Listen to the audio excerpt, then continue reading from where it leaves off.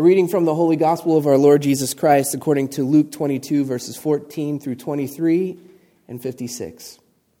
When the hour for the Passover meal came, Jesus took his place at the table, and the apostles with him. He said to them, I have eagerly desired to eat this Passover with you before I suffer.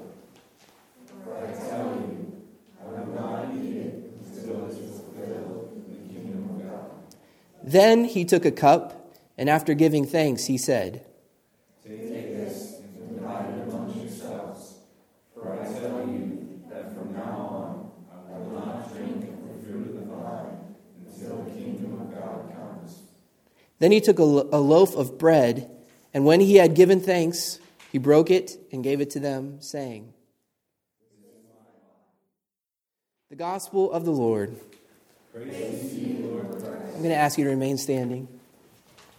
In the name of the Father, the Son, and the Holy Spirit, Lord, we ask that you would illuminate our minds and hearts today. I pray, God, that I could speak a word from you, something that would challenge and change us all, and that we could sacramentally sense your presence here in this place. Through Jesus Christ our Lord. And let the church say, Amen. You may be seated. I want to speak to you today on the subject of until kingdom comes. And I hope, if you have ears to hear, I hope something comes alive in you today, because I think I'm going to share something that changed my life, and it's powerful. I hope it changes yours too. So once again, say this with me. Until kingdom comes. Until kingdom comes. Say it one more time. Until kingdom comes. Until kingdom comes. So there was a guy named Reverend Dr. Charles Albert Tindley. And I don't think that most of us would know who he is. He was called the Prince of Preachers, but he was the son of a slave. His mother was free, but his dad was a slave. And he grew up around slaves. And he was a minister in a church called the Methodist Episcopal Church. And he spent his whole life trying to take care of poor people, people who needed justice, people who were fighting for equality, to have their humanity recognized, their dignity restored. And he wanted deeply, he longed, he thirsted. Jesus said, I long to share this meal with you. Tindley longed to see everybody have a seat at the table in his fight for equality. And he did the work of the kingdom. He knew that the kingdom gave him work to do, and he tried his best. But he looked for the day when everyone would be welcomed. And so one of the things that this Prince of Preachers did is that he wrote hymns that would kind of embody the message that he carried. One of the hymns that he wrote, you might have heard of it, was called We'll Understand It Better By and By. But one of his most well-known songs he's not given credit for, at least in the public's eye. And it had a line in the hymn that said, The world is one great battlefield with forces all arrayed. If in my heart I do not yield, I'll overcome someday. You may know the latter half of this song by the stanza that we sing quite a bit. And it goes like this. We shall overcome. We shall overcome. We shall overcome someday. How many have heard that song before? Deep in my heart, I do believe that we shall overcome someday. Now, Tindley died proclaiming this message. He was convinced that something is coming that is going to absolutely revolutionize the state of the world. He was very passionate that one day there is going to be an event that reconciles everything together and redeems the entire created order. And so he penned this song, We Shall Overcome Someday. Something's coming. It was a proclamation that something was coming. Now, he died in 1933, which means that he died before seeing people of color, given their freedom in terms of the civil rights movement. He died before any of that happened, before any of that took place. But little did Tindley know that in 1963, a 22-year-old folk singer named Joan Baez would lead a crowd of 300,000 people at the Lincoln Memorial singing the very song that he wrote, a song that he didn't even know was going to become such a resonating song amongst the people. Now, little did Tindley know also that in 1965, the President of the United States would get up and talk in front of Congress That week following Bloody Sunday in Selma. And the president would get up there in front of the entire congressional body and say, "We shall overcome someday." And little did Tinley know that a young Baptist minister from Atlanta, Georgia, who would lead hundreds of thousands of people and inspire millions of people, named Reverend Dr. Martin Luther King Jr., would recite the words, "We shall overcome," in his final sermon that he delivered in Memphis, Tennessee, the night before he was assassinated. Now, I want to just keep going back to this idea, until kingdom comes. Until kingdom comes. One of King's themes, if you look at the thematic thrust of his speeches towards the end of his life, he became very apocalyptic. He became very eschatological. In other words, he became very mindful about the end of everything. And you know this because if you listen to his words towards the end of his life, he would say things like this. This is from a speech he gave in California towards the end. He said, "With this faith, we will be able to hew out of the mountain of despair a stone of hope. With this faith, we will be able to speed up." This is what the prophets were talking about in our readings. We will be able to speed up the day of the Lord. Speed up this coming. And in the words of the prophecy, Dr. Martin Luther King would say, "Every mountain and hill shall be made low, and the rough places shall be made plain, and the crooked places shall be made straight, and the glory of the Lord shall be revealed." And when he would say this, it would resonate with the people. These people who were longing for a day when everything would be made right. These people who were longing for a day when inequality and injustice and violence would be gotten rid of. I want you to think about this because we're still longing for the day of the Lord. And in King's final speech, one that you and I have heard quite frequently, he starts off by saying, "We've got work to do. We've got some difficult days ahead. But it really doesn't matter with me now because I've been to the mountaintop and I don't mind. Like anybody, I would like to live a long life. Longevity has its place. But I'm not concerned about that now. I just want to do God's will. And he's allowed me to go up to the mountain, and I've looked over." I want you to think about Jesus coming into Jerusalem, right? This is the same sort of thematic thrust that you see in Dr. King's speech. He's looking over the city, looking over from the mountain. He sees it. He says, I've gone up to the mountain, and I've looked over, and I've seen the promised land. Dr. King would say, "I may not get there with you, but I want you to know tonight that we as a people will get to the promised land." What is he saying? He's saying there's something coming that is going to make all this right. There's something coming that's going to make the world right. There's a kingdom coming.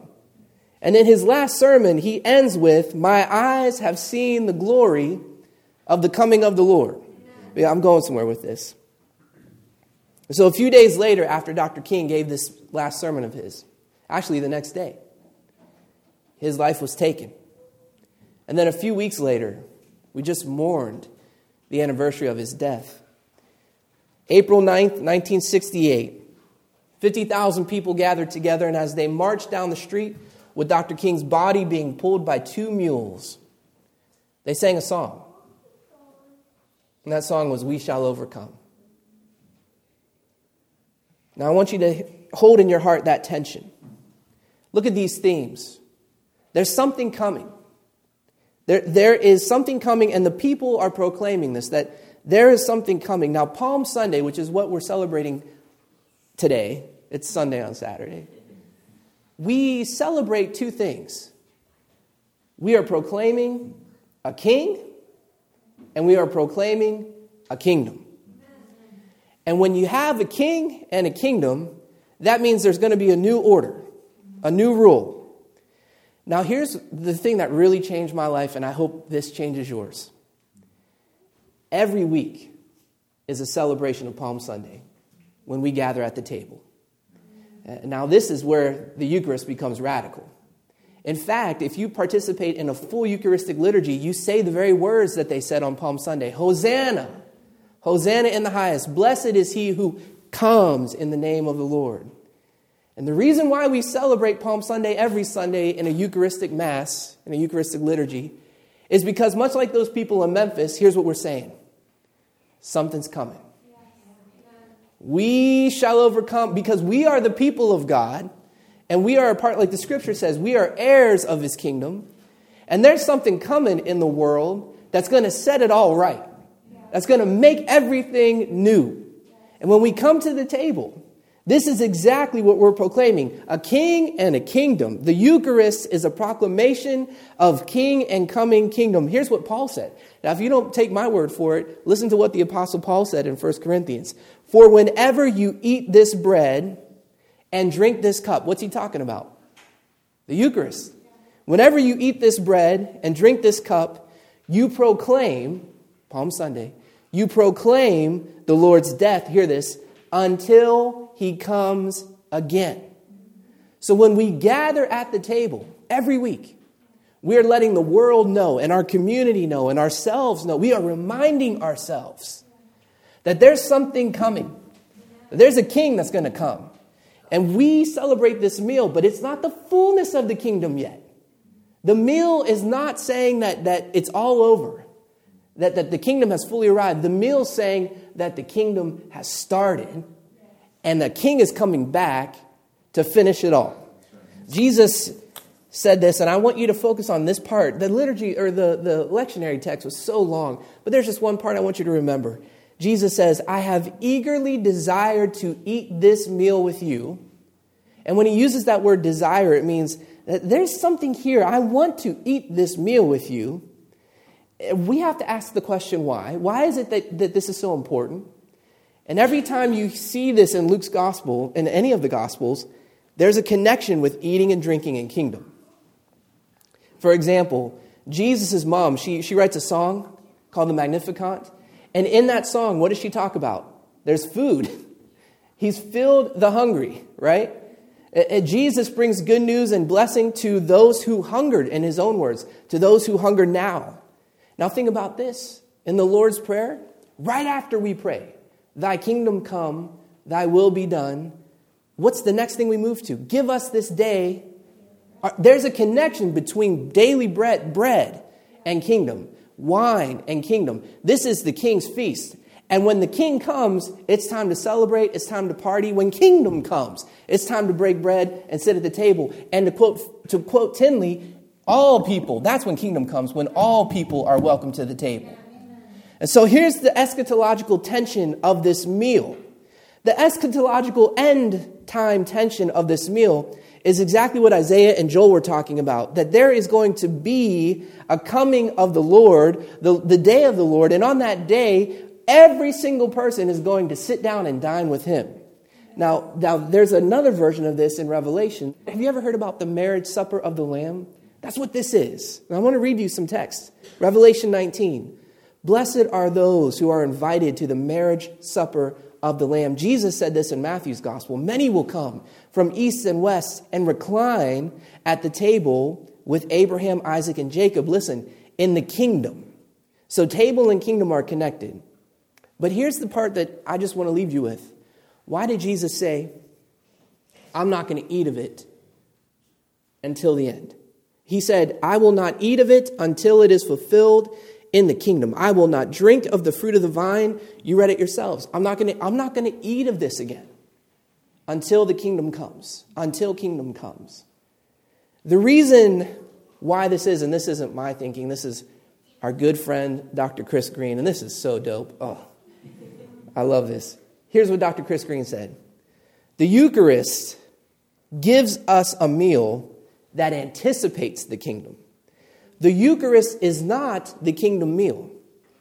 The Eucharist is not the kingdom meal because Jesus eats the kingdom meal. He says, I'm going to eat it in the end when the kingdom has come. But the Eucharist is not the kingdom meal because Jesus and everybody else is not at the table yet. The Eucharist is the blessing that begins the kingdom. It's not the kingdom meal because not everybody's eating yet. But it is the blessed meal that begins the kingdom. Jesus initiates the meal, but it's not consummated yet. It's consummated when Jesus eats this meal with us. And so what's happening in the Eucharist, and here's a quote that I wanted to share with you. This lit a fire in my heart. Dr. Chris Green said, what's happening in the Eucharist is not the kingdom has come fully. Let's rejoice. What's happening in the Eucharist is the kingdom is coming. Let's get to work. So when we come to the table, like we're about to in a minute, we are not saying the kingdom has fully come. Let's party. What we are saying is, because of God's grace and the means of grace, the work of Jesus, the kingdom has begun, and we have work to do. We have work to do because there's something coming. I'll finish with this thought. Every Saturday, when we gather together around the table, or Sunday, we celebrate something that's been initiated but not consummated. And because of this, there's a joy at the table, but there's also a burden. The joy at the table is Christ is present. Christ is with us. The burden at the table is there are so many people who should be around this table who are not. So when you see me in this position and I'm finishing the host, that should have gone to someone else. And so there's a burden there. I mean, this is how you can read the liturgy. This is how you can read the Eucharistic Mass. There's a burden as you see somebody finish off the host, and your heart begins to hurt because you recognize those are people who should have been here. And they're not here yet, but have hope. Because to quote Tinley, deep in my heart, I do believe something's coming. There will come a time, there will come a day where we see all people at the table. And so we have work to do. The ending of the Eucharistic liturgy, it's in here. I want you to take this home and read it and keep rereading it. And I want you, in fact, you could turn to it right now. Look at the end. And this is what I'm trying to say. Look at the post-communion prayer. Something that we're going to pray at the end here. Almighty and ever-living God, we thank you for feeding us with the spiritual food of the most precious body and blood of your Son, our Savior, Jesus Christ, and for assuring us in these holy mysteries that we are living members of the body of your Son. Look at this. And heirs to your eternal kingdom. There's kingdom. That we're proclaiming kingdom at the table. But look at this part. Here's the tension. Thinking about those who are not at the table yet. And now, Father, send us out to do the work you have given us to do. That is what we are proclaiming every week at the table. That something's coming. Something has been initiated. Every time, to quote Paul, that we gather and we drink of this cup and we eat of this bread, we are proclaiming the Lord's death and coming kingdom. That's what we're doing here. But then we are not filled with presence. We don't become the mystical body of Christ in the world just so that we can have a spiritual high. But we go back out into the world and we tell people there's a place for you at the table. Come and dine, the Master calleth. This is for you and this is for everybody. And kingdom's coming. This is proclamation of a king and proclamation of the kingdom. Amen. Thank you for listening to the Sacred Commons podcast. You can find out more about us at our website, thesacredcommons.com. If you feel connected to this ministry in any way, we appreciate your support. We appreciate your partnership. It helps us continue to do this work in the city of Youngstown, where we are happy to be launching a new church plant. Finally, why don't you come and join us for a service? 323 Wick Avenue at the beautiful St. John's Episcopal Church. We meet in the chapel. Come and worship with us. We'd love to see you there. Now may the Lord bless you and keep you. The Lord make his face shine on you and be gracious to you. The Lord turn his face toward you and give you peace.